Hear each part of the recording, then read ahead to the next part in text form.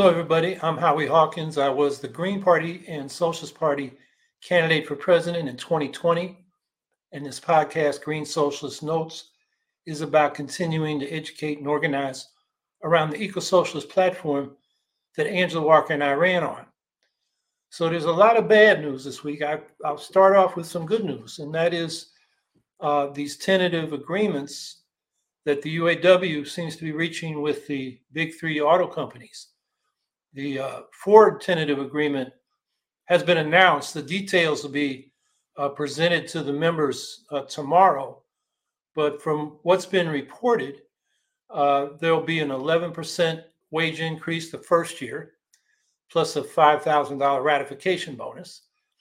And over the life of the contract, the wages will increase 25%, but the cost of living adjustment will be restored, which had been eliminated since 2009 when Ford workers took concessions during the financial crisis to keep the company afloat. So over the life of the contract, that could mean over 30% wage increases.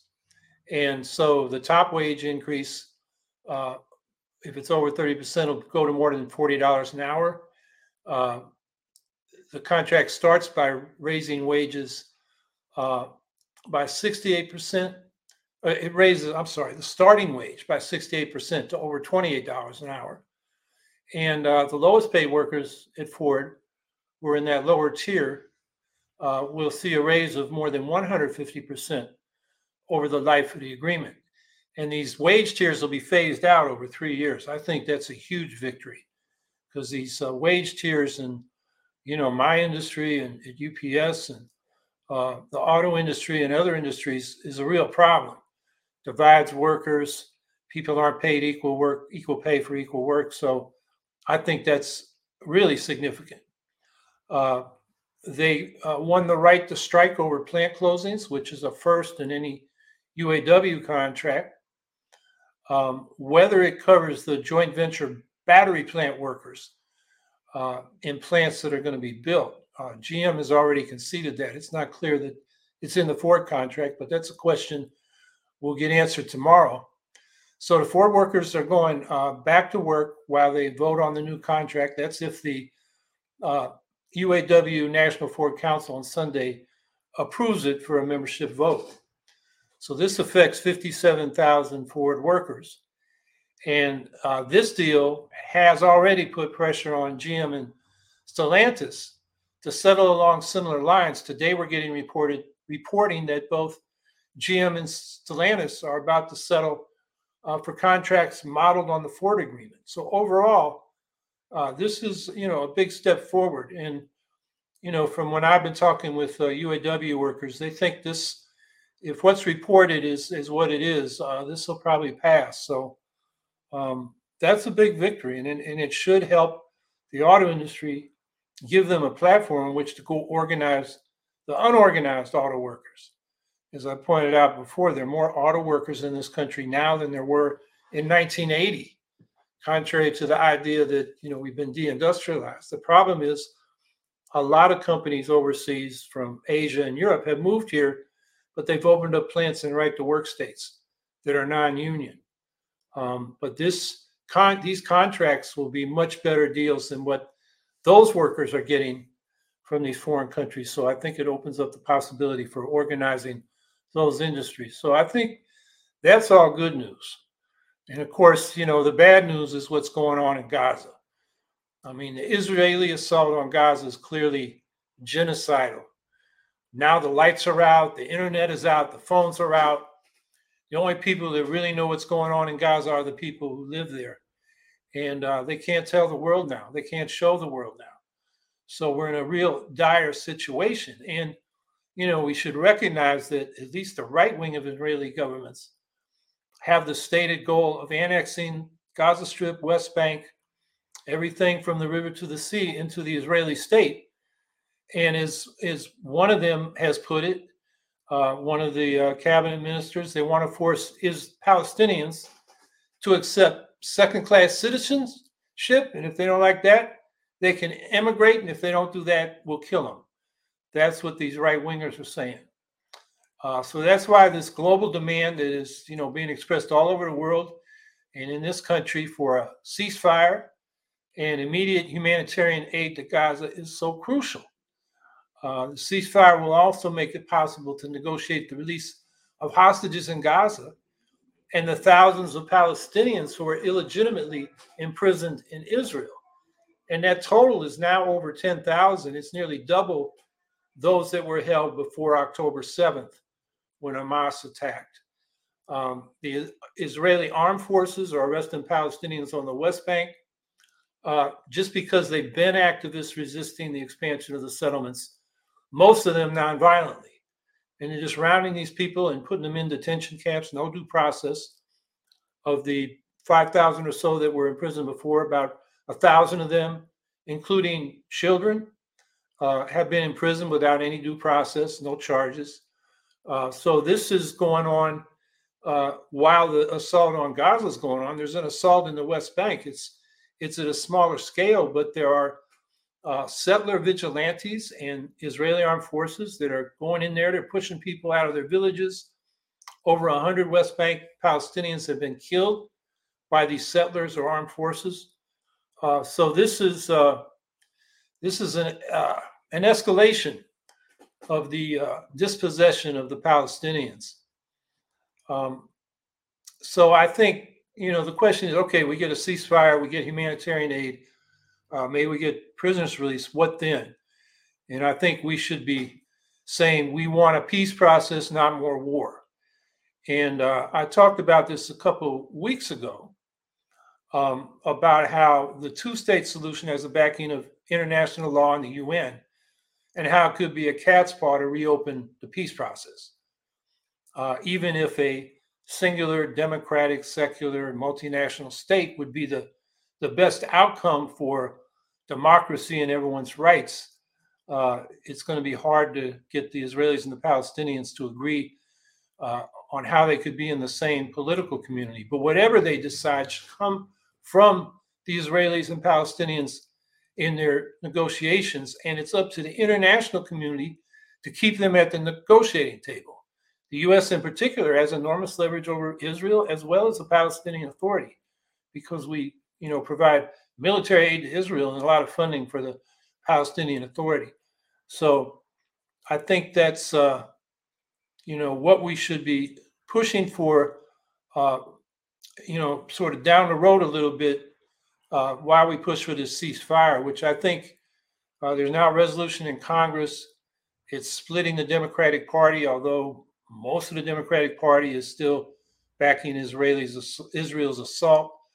But it's, and there have been articles about this week about how Biden is losing a lot of his support among young people and Black people and Latinos, and of course, Arab Americans over his, shoulder-to-shoulder support for Netanyahu and Israel. Although we do get reports that in the, quiet diplomacy in the background, Biden is cautioning that, we learned a lot about how not to do this when the U.S. went into Afghanistan and Iraq. Because if they, take out Hamas as the governing authority in Gaza, what are they going to replace it with? And an occupation is not easy. So, and of course, the war to get the occupation is deadly, even genocidal. So, one thing, and I mentioned this a couple of weeks ago, the left-wing secular parties in Palestine, like the Palestine National Initiative and, the older, I can't get their names straight, but like the Popular Front for Liberation of Palestine, they called right after that 2006 legislative election that Hamas won, and they really didn't win it. They got a 41% plurality, but because half the seats were elected by the system we use in this country, single-member district winner take all, their 41% plurality compared to Fatah's 37% led to a 58% to 16% Hamas majority of seats. There were also some independents elected. So that gave a really distorted nature to the Palestinian Legislative Council, and it led to the split between Hamas and Fatah, and Hamas ruling in Gaza and Fatah in the West Bank. And as I said, these left parties have been calling for new elections using proportional representation since the aftermath of that fiasco in 2006. Now, new elections were scheduled in 2021, but Israel, with U.S. complicity, because we have such influence, and Fatah made sure they didn't happen. Israel said, we're not going to let Palestinians in East Jerusalem vote. And Fatah used that as an excuse to cancel the elections because they knew they were going to lose even more because they've become very unpopular. So anyway, I'm going to, leave those remarks there. I wrote up what I've been thinking about this conflict a couple of days ago, in particular focused on the importance of new Palestinian elections using proportional representation so that when it gets to the stage in a peace process, there's a legitimate Palestinian representative in terms of both what the Palestinian, especially what the Palestinian people think, but also the international community. So let's put that in the chat. It's called Palestine, Ukraine, and International Socialist Solidarity. And of course, one of the emphases of that statement is that I blast Biden for claiming that Ukraine and Israel are in parallel circumstances as victims of aggression, when it's Ukraine and Palestine that are the victims of imperialist aggression, and Russia and Israel are the aggressors. And it's ironic that some of the campists who oppose Ukraine's national liberation struggle and support Russia agree with Biden that Ukraine and Israel are analogous rather than Ukraine and Palestine. So it's just one of the strange twists in this whole thing. And I think it's really important, as we have argued for the Palestinian case, we need to listen to what the Palestinians are saying, particularly the progressive forces that share our politics. We should do the same with the Palestinian people and not just listen to what Hamas or Fatah say, but what the people are saying. And there's a new poll that was reported out this week. It was completed the day before this October 7th Hamas attack. And it documents how Hamas and Fatah, how unpopular they are with grassroots Palestinians. And this survey was done by an outfit based in Ramallah. I think it's called the Palestinian Center for maybe Social and Survey Research, something like that. But it's a legitimate outfit that has been attacked by Israel, Fatah, Hamas. Nobody likes it because it really tells these leaders, what the real people are thinking. And I think among its most interesting findings are that both Hamas and Fatah have the support of no more than 30% of Palestinians, and much less by most measures. I mean, much less. Like they had a hypothetical presidential election in the West Bank. Mahmoud Abbas, the head of Fatah and the Palestinian Authority, would only get 6%. In fact, they did ask in a hypothetical election. The top choice was Marwan Barghouti, who is a PLO member who's been in prison since the early 90s. They found him guilty for murders that his organization did in their resistance in the first Intifada. But a lot of people see him as Palestine's Nelson Mandela, somebody who could lead them in a negotiation process with Israel and would have the respect on all sides. In any case, on the West Bank, he would get 35%. Only 11% would go to the Hamas leader, and 6% to Abbas, the Fatah leader. Although it has to be said, nearly half the respondents, 47%, said they would not participate. Another thing this poll found is a lot of people are just totally alienated from politics, and it notes it's about at the same level as in the United States.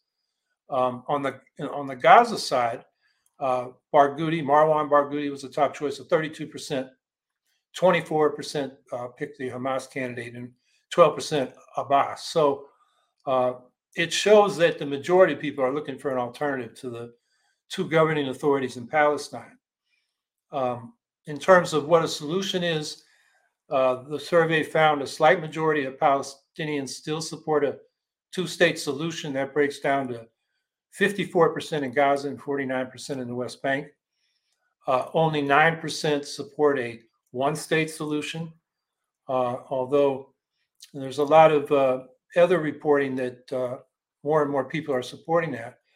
And then 10% in this poll supported a hybrid two-state confederation where each state would have domestic autonomy. I think they'd have a combined military and foreign policy, and EU-style open borders. So people would be able to freely move between the Palestinian and Israeli states in this confederation. And then regarding Ukraine, it was interesting that 71% of Gazans opposed Russia's invasion of Ukraine, which shouldn't be surprising because they know from personal experiences the obvious parallel between the aggression of Israel and Russia and the anti-colonial struggles of Ukraine and Palestine. So, just to sum that up, we really got to be out there. There's a lot of stuff going on in the streets. There are a lot of petitions and letters and open letters you can sign to members of Congress and the president pushing for this ceasefire, humanitarian aid, negotiations. And then I hope we move on to saying, let's fight to get a peace process started instead of a war. And part of that has to be the Palestinians need to have, new elections using proportional representation. So they have a representative, legitimate in the eyes of the Palestinians and the international community. So while this is going on, what people are not seeing, it's not being reported except in the press from, basically the Kurdish and Kurdish allies in the Middle East, is the Turkish bombing of Rojava. And it's targeting 2 million people like there are in Gaza. They're bombing the energy infrastructure in North and East Syria. And they're attacking the civilian population as well as civilian infrastructure, which are war crimes. One report says between October 5th and 9th, and this is not up to date, but Turkish airstrikes took out 11 power stations in Rojava, 18 water stations, 2 hospitals, 48 schools, and 3 factories. I mean, this is pretty devastating. And Turkey today is having a demonstration with Erdogan, the president, speaking in solidarity with Palestine and criticizing Israel. And it's as hypocritical as can be, considering what Turkey is doing to the Kurds. And they have that same kind of religious ethno-nationalism that the Israelis have. That's the Kurds have been the target of that, as were the Armenians, about a century ago. So this is something we need to speak out against as well. And Turkey's made it clear they want to destroy the autonomous administration of North and East Syria, whose whole area is home to 5 million people. And, this is a force, the autonomous administration, that has set up a real grassroots democracy with feminist, anti-sectarian, anti-ethnic nationalist commitments. It's socialist and ecologically oriented. It's probably the most progressive force with real power in the Middle East. And for it to be destroyed would be a tragedy, not just for the Kurds and the other ethnic groups that are part of this confederation, but for the whole Middle East, because it's a model of a different way of organizing a political community. And in fact, the Turkish parliament just authorized 2 more years of military strikes on the leftist Kurds in Syria as well as Iraq. And of course, they attack them in Turkey itself as well. And the only opposition were the people elected in the last election recently under the Green Left banner, who have now renamed their party the People's Equity and Democracy Party. So I got a link to that too, which I think is in that should be posted in the chat. Did I get that one in there? Yeah, no, Gaza and North and East Syria, Tale of Two Genocides. That was the article I wanted to post. Yeah. So anyway, there's a lot of trouble in the Middle East as well as Ukraine continuing. But I'll leave it there, and let's have a discussion.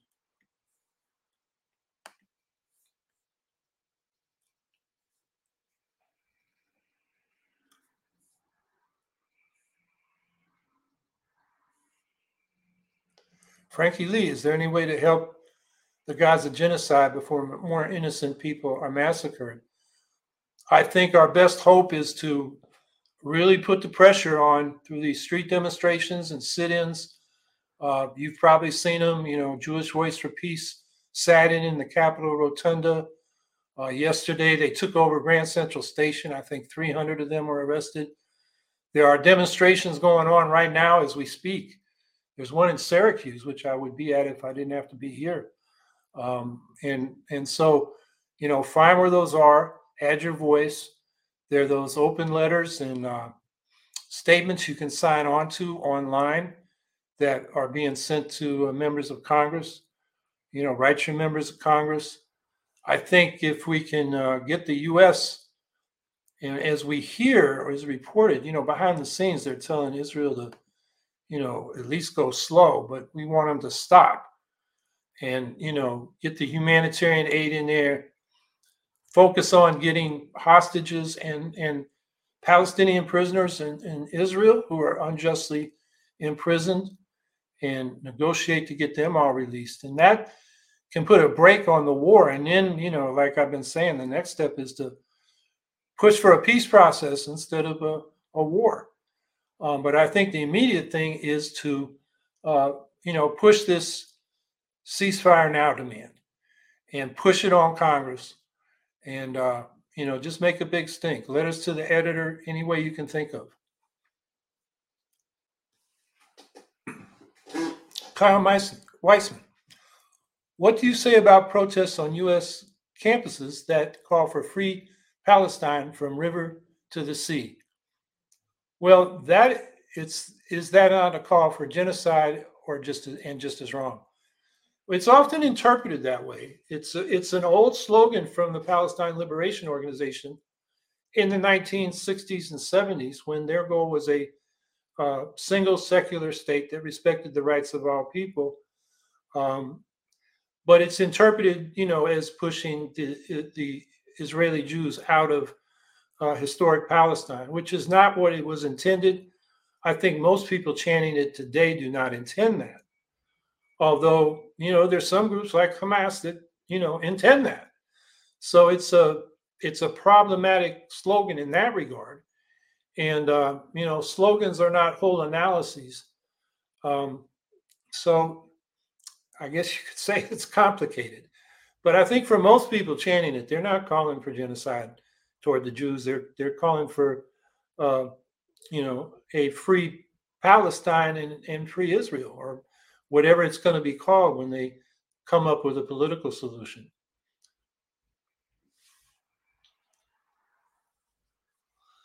Erdogan is a nasty piece of work. Yeah, you can say that again. He's a hypocrite. He has aspirations of making Turkey the center of the new Ottoman Empire. So he's got imperialistic tendencies. He's made a mess of the Turkish economy. He's very opportunistic in his alliances in terms of international politics.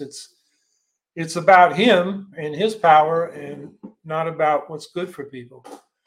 So yeah, I'm no fan of Erdogan, and that's a case where the U.S. has influence. He's a member of NATO. He has arms deals with the U.S., but he's been very adroit at playing us off against the Russians. So he's got ties to both of them, and he plays them off against each other.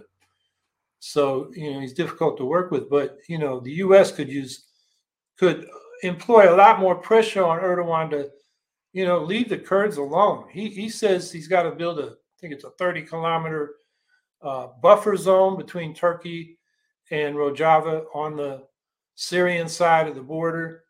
And, there are U.S. troops there. So he doesn't attack them directly. He attacks the forces that U.S. troops are supporting. There are about 900 U.S. troops.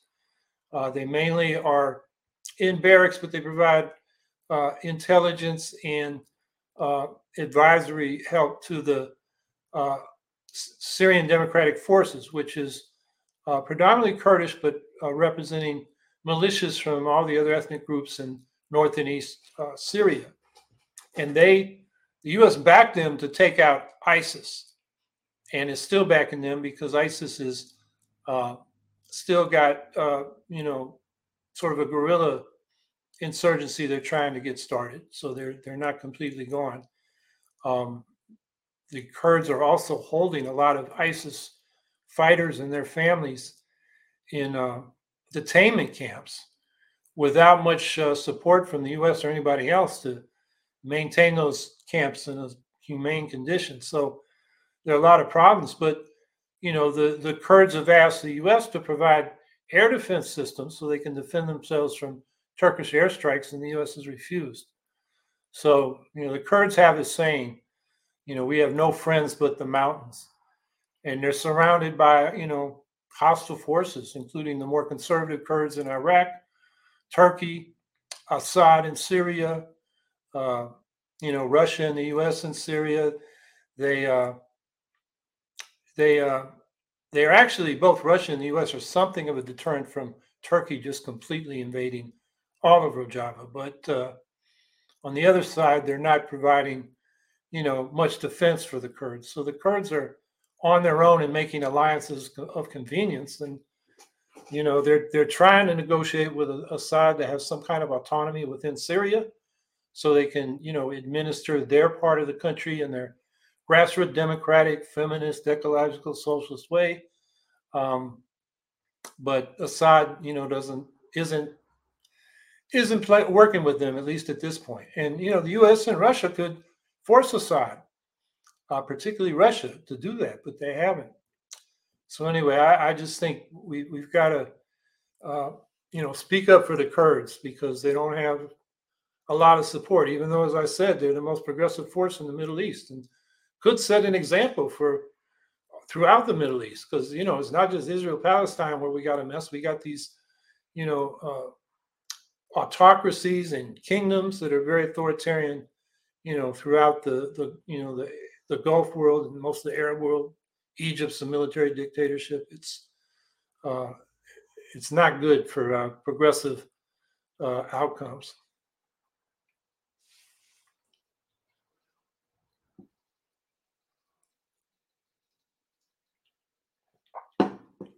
Frankie Lee, there's a huge Stop NBIT movement going big worldwide with large groups of people vandalizing Israeli weapons manufacturers led by Palestine Action, among others.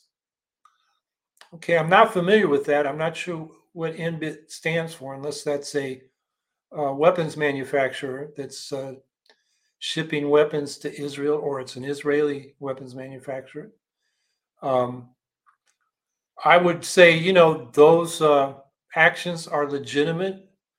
I think it's legitimate for Palestinians to certainly defend themselves, with arms from Israeli settlers and IDF forces that are pushing them out in the West Bank. Or I guess the Israeli forces now entering Gaza last night, apparently, which is, like a day and a half ago for where we're at in the world. Israel has started its invasion. And the problem, as I said at the top, is we don't really know what's going on because the internet is down, pictures aren't getting out, reports aren't getting out. So it's a frightening situation, particularly for the people in Gaza, because they're just totally isolated. They hardly know what's going on except in their immediate surroundings, and it's not pretty. The bombing escalated the last 3 or 4 days, and especially last night. So it's terrible. Okay, NBIT is a corporation and arms manufacturer. Frankie Lee, isn't having a carrier group going through the Straits of Hormuz begging for retaliation from Iran? I'm not sure if the carrier group in the Gulf, as opposed to those in the Eastern Mediterranean, goes through the Straits of Hormuz on a regular basis. I think under international law they have the right to, because it's international waters. On the other hand, why provoke Iran at this point? So you're right. It might be begging for retaliation, or at least testing Iran. And the U.S. may say, well, we're acting as a deterrent, but I guess it's in the eyes of the beholder. So I don't like it. I mean, they can still, if they need to go into military action, do so without being in the Gulf on the other side of the Strait of Hormuz, as opposed to out in the Indian Ocean. So, yeah, it doesn't sound like a smart idea to me, particularly in the situation we're in right now. Kyle Weissman. It seems like everything we know about October 7th has been from the Western press. Has Hamas ever come out to explain what their objectives were? Yeah, they have. They have said it was all military, but there's good documentations. I've just been sending people to Human Rights Watch videos that they took that showed, Hamas fighters executing people, killing civilians. And Hamas says, well, that wasn't the plan. Some people say, well, they didn't expect to, break through so easily. They didn't know where the Israeli forces were. They were mostly in the West Bank, expanding the settlements. So, Hamas has come out to explain. Israel claims they have, battle plans and orders taken off the bodies of killed or captured Hamas fighters. I don't know how independently those have been vetted and confirmed or rejected. There's a lot of this stuff that you got to take with a grain of salt from both sides. There's been a interview with a woman who, from one of the kibbutzes, who said that the Israeli forces came in and killed a lot of Israeli civilians as they were going after the Hamas fighters in a way that was unnecessary. And she said, she had been taken, and she was told she'd be a hostage for a day, and then she'd be released from Gaza, which may have been just trying to calm her down. But anyway, that has got a lot of play, but it doesn't negate what we know from other documentation the Hamas fighters did. So I do think there's been a lot of hyperbole in the American media. I mean, Morning Joe, what's his name? Joe Scarborough, goes on a rant every morning that is over the top and, puts all the blame on Hamas, as if the Israelis haven't been dispossessing Palestinians, since 1948. And it's just warmongering, frankly. And that's problematic. And, there have been reports of, rapes and beheadings that have not been documented. So, I think what we do know is that Hamas killed civilians. We've got, video evidence of that that's, I think, irrefutable. And we have this woman's testimony that the Israeli forces coming in were not too interested in protecting Israelis, as they weren't as interested in that as going after the Hamas fighters. And Israelis were in the way and they got killed. I think both of those things happened. So anyway, it's a terrible situation. I mean, that's why I go back to ceasefire, humanitarian aid, negotiate to get hostages and prisoners exchanged, and then push for a peace process instead of the war. And the elections, I think, Israel understandably doesn't want Hamas to, rule Gaza and be able to attack them again. That's why I think elections would Hamas would get some support, but they would be a minority in a broader spectrum of Palestinian politics, and that may be the most humane way to contain them. I mean, they're obviously a very reactionary force when it comes to women's rights, gay rights, democracy. They're reactionary to the core. They're a theocratic, movement. But that doesn't mean you go try to kill them all, because that will just create more people that want revenge and want to fight back. I think that's not the smart way to do it.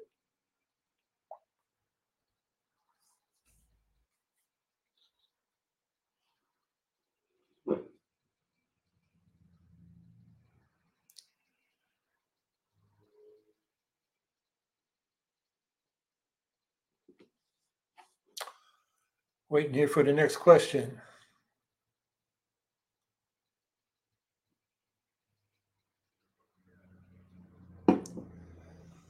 Kyle Weissman, it's not like Hamas soldiers are well trained, so it would not be too surprising that things will go sideways. Yeah, I agree with that. Even well trained soldiers uh, do atrocities. The emotions of seeing your friends killed, and then trying to get revenge. Uh, it's keeping the discipline of soldiers in combat is hard to do. I mean, we've seen that with U.S. troops in the Middle East doing things that they got them in trouble when they were caught, but in a lot of cases they weren't caught. So, and then if you have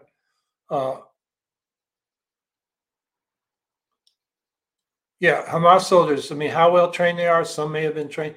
They also are claims that once the fence was breached, there were Palestinians coming across with arms that were not part of the Hamas or Islamic Jihad forces, who had at least some training and were just, angry Palestinians looking for revenge. So I don't think we'll have it'll take a while to get a more clear picture of everything that happened there. Via email, comments on reports of Russia executing soldiers for refusing to follow orders and fight. Yeah, those reports go back quite a while. It's something that the Russians did during World War II. They had a line of troops that would shoot their own soldiers who were retreating. And there have been reports, throughout this war that that's what's going on. And then there were a flurry of reports this week that the Russians are doing that. And I'm trying to remember the sourcing for that, but when I read it, it sounded credible.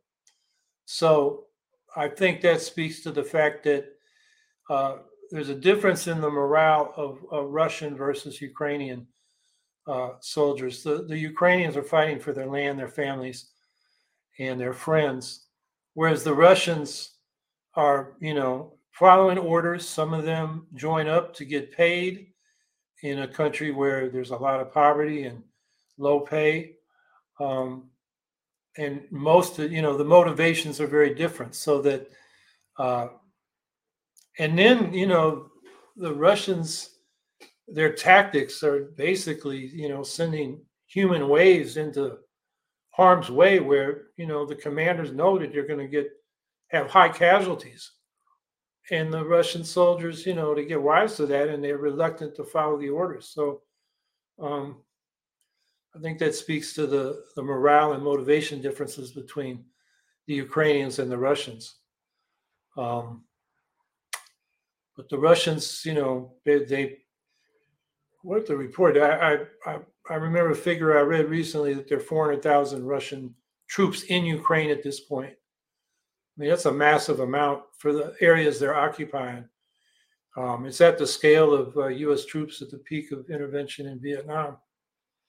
And, I think the size of the area the Russians are in is probably not bigger than South Vietnam was. That's actually something I should look up. But anyway, it's a lot of troops, and they keep mobilizing more. It's, the issue now is the Ukrainians have stopped their counteroffensive, which was going slow anyway, to conserve ammunition because they're not sure they're going to get another round of support from the U.S., given what's been going on in the House. So, Ukraine is in a perilous position in terms of ammunition because they don't have the domestic manufacturing capacity. Meanwhile, Russia's been ramping up theirs, and NATO and the U.S. has made promises to ramp up, but they're way behind schedule. So Ukraine, and just in terms of military situation, is in a difficult situation when it just comes to particularly those 155 millimeter artillery shells. I mean, part of the reason the U.S. sent them cluster munitions for those artillery is because they don't have regular shells or enough. And then another issue is they're sending some of those 155 millimeter shells to Israel that would have gone to Ukraine. So I guess that says the world is interconnected. Beatty Dimmitt. How about the Israeli official who was calling for the doomsday missile strikes? Is this finally going to put pressure on the U.S. to address the proscription against military aid to rogue nuclear states? I had not heard the Israeli official threaten, I assume, nuclear strikes, but I'm not surprised. We got, war hawks in Russia have been doing the same thing throughout the war in Ukraine. And I hope there's enough sanity in the State Department and the Defense Department to tell Netanyahu and that war cabinet that would be crazy. And I hope the threat would be, you want our support, you don't do that. So hopefully that's just talk and not serious.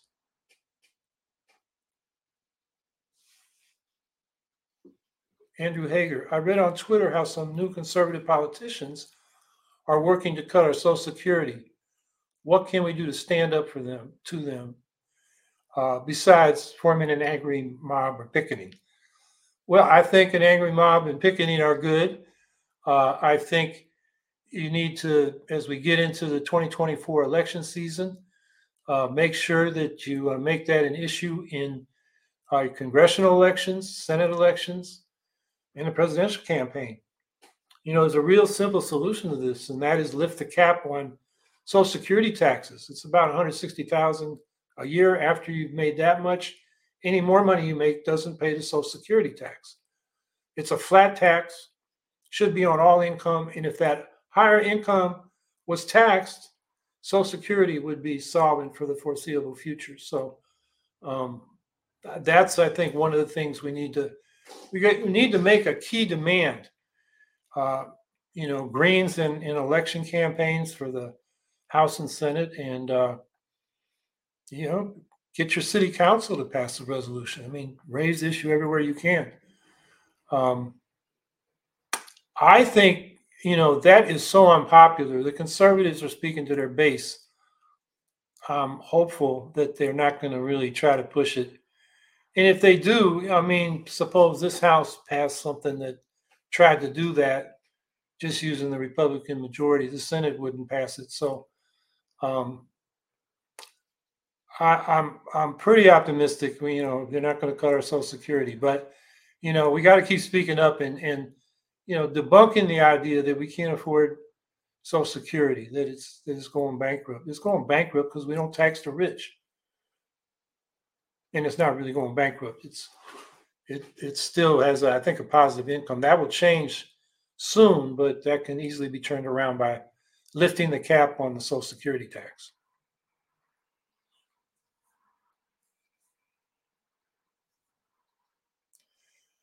Via email, comments on Republicans' new speaker. Well, he's a right-wing nut job. He thinks that people and dinosaurs were walking together back in the day. He's I guess a biblical literalist. He's anti-abortion. He's anti-gay. He's got terrible politics. He's probably to the right of Jim Jordan. He's less of a bomb thrower than Jordan, and seems to be kind of a affable guy that even the Democrats, can't get too angry at because he's He's not acting stupid like Jordan did. But it just shows you how far to the right the Republican Party has gone. That this guy was kind of the consensus candidate. And he only was because Trump said he was okay with Trump. If Trump had said no to this guy, they'd still be voting, I guess. And I see Kyle Weissman put that link to the doomsday threat by some Israeli that I'm going to look up after we're done here. I missed that.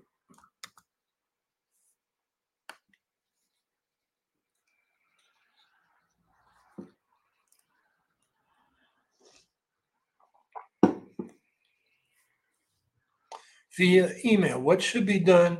What should we be doing to prep ahead of the COP28 conference in Dubai?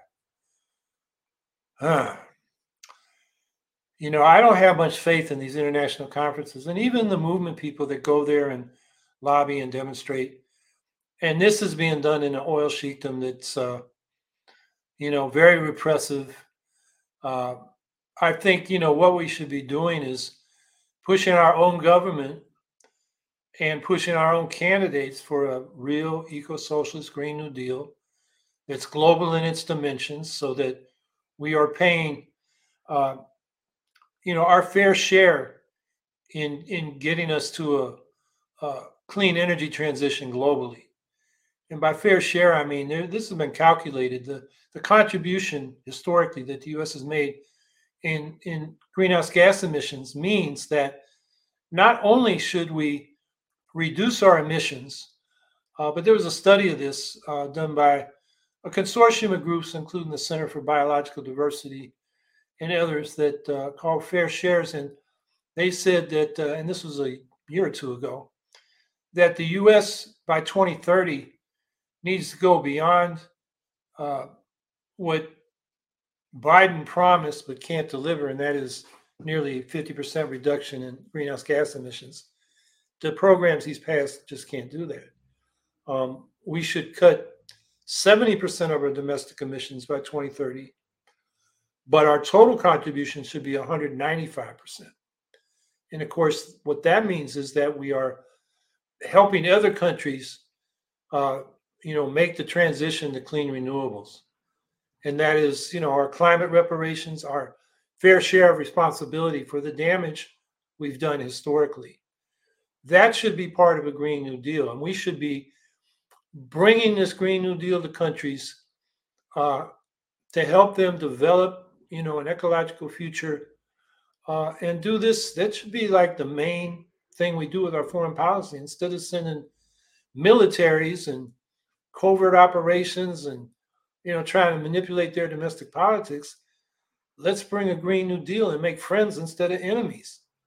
So I think we really need to push our government to do all it can to make this transition away from the fossil fuel age. So I think that's where we should put our energy. The COP28 conference, like I said, it's a forum.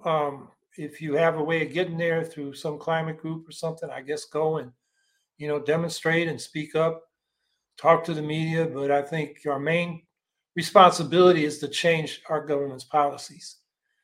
And that's where, we need the Green Party more than ever, because Biden is just making terrible decisions in terms of, the latest thing is a new natural gas export facility in I think it's Louisiana. You got that climate bomb up in Alaska, the Willow Project. We're still fighting these gas and this, what do you call it? The tar sands oil from Alberta, these pipelines. We're fighting carbon dioxide pipelines where they're going to capture carbon and pipe it up to the Bakken oil fields in North Dakota and eastern Montana. And they're going to pump the carbon dioxide into those oil wells to get more oil out. That's not, reducing carbon dioxide. It's just pumping out more oil to burn and create more carbon dioxide. So they're fighting those pipelines. We have some of the Mountain Valley pipeline. We got battles everywhere.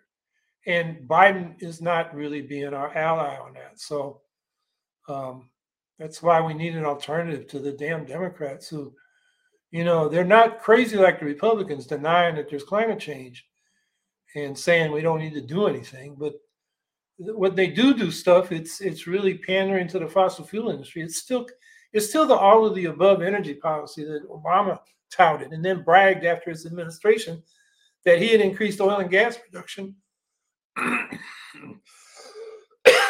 Excuse me, more than and created the highest levels of production of any in U.S. history, more than any other president.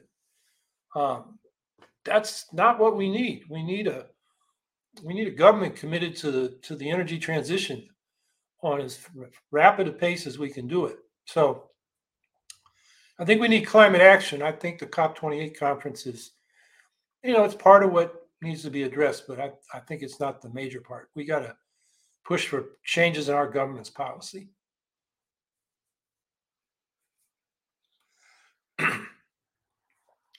Response to the Maine mass shooting.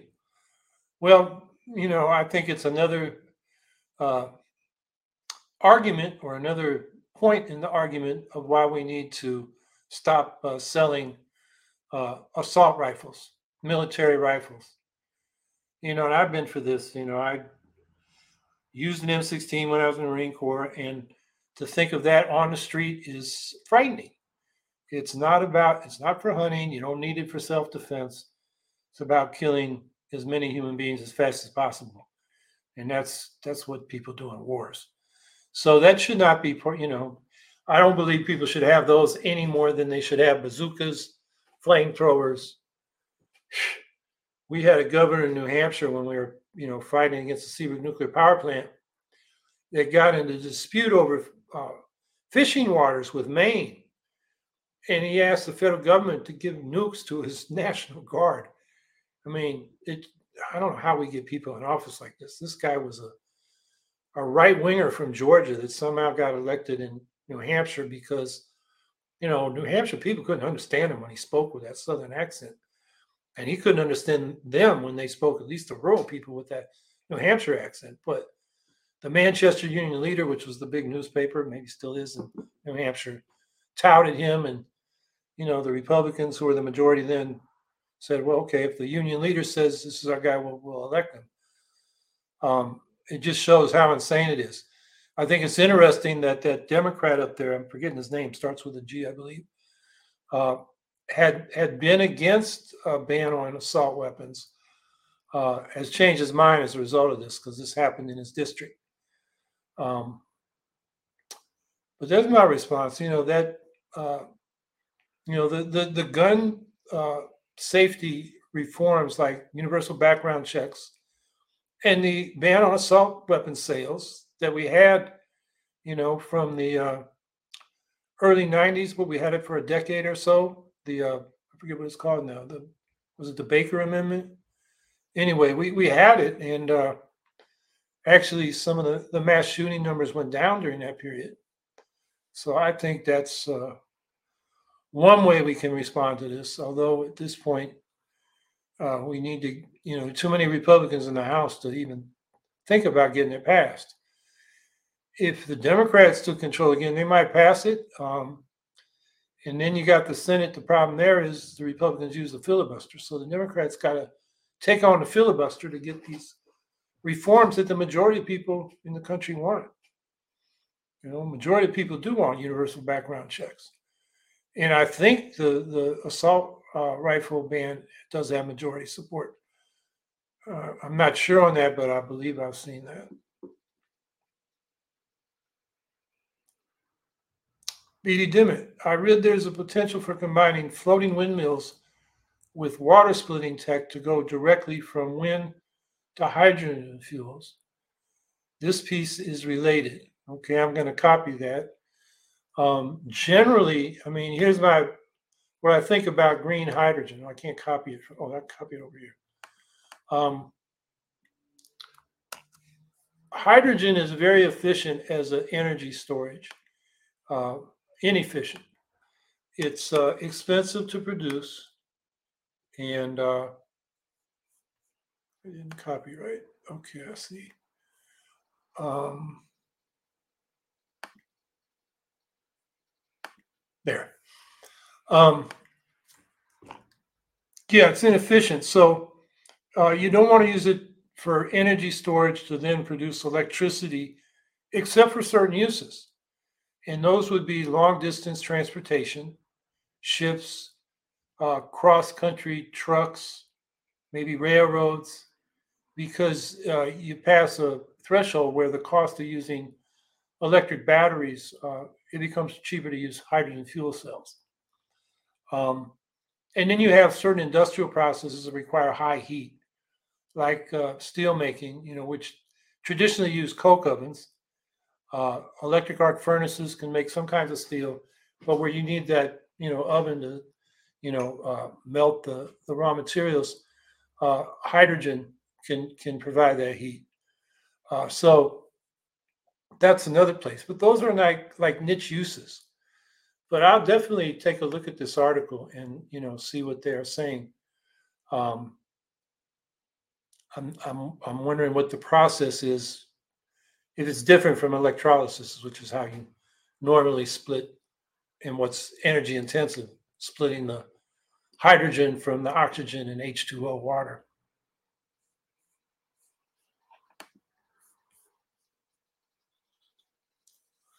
Kyle Weissman, looking back on the height of the Black Lives Matter movement after Floyd's death, do you feel we accomplished anything, or were we bought off with lip service?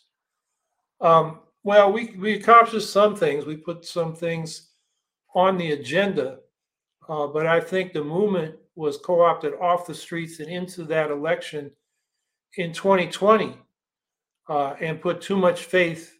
And this is, not everybody, but most of the people in that movement, in electing Democrats to the presidency and the House of Representatives. And then what happened? Well, they passed what's it called? The George Floyd, I forget the formal title, but there was a, police reform bill that was pretty moderate, but it did pass in the House, but it didn't pass in the Senate because the Democrats wouldn't take on a filibuster. And then what I've seen in cities is, rather than demanding community control of the police, or at least stronger citizens or civilian, I like to call them citizens because I don't think the cops should be military in contrast to us being civilians, but citizens review boards with real subpoena power and investigative powers. A lot of those things, the demands of the movement, they left the streets and went into a lot of hearings and depended on city councilors who were compromising. The police in most cities have a lot of influence. Their union is, well funded and has allies, particularly in the Republican Party, but they're big enough to intimidate a lot of Democrats. So I think that's what happened. 2020 basically went off the streets and into the election behind the Democrats, and then the Democrats didn't deliver.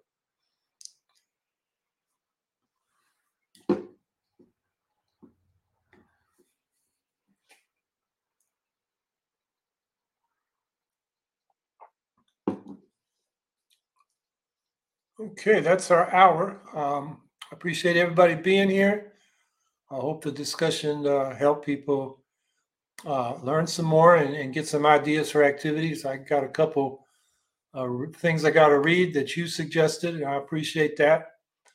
I don't have a guest plan for next week. I think with all that's going on in the Middle East, that'll give us plenty to talk about, as well as other issues. I didn't talk about climate this week. Maybe next week. There's just more and more reports about how the climate crisis is accelerating. It's faster than the models thought, and maybe we can talk about that some too.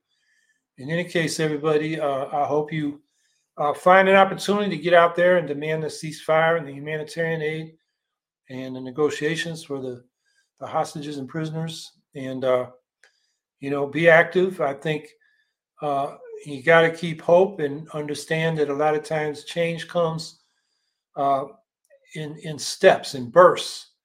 We may be pounding against the door and suddenly it flies open.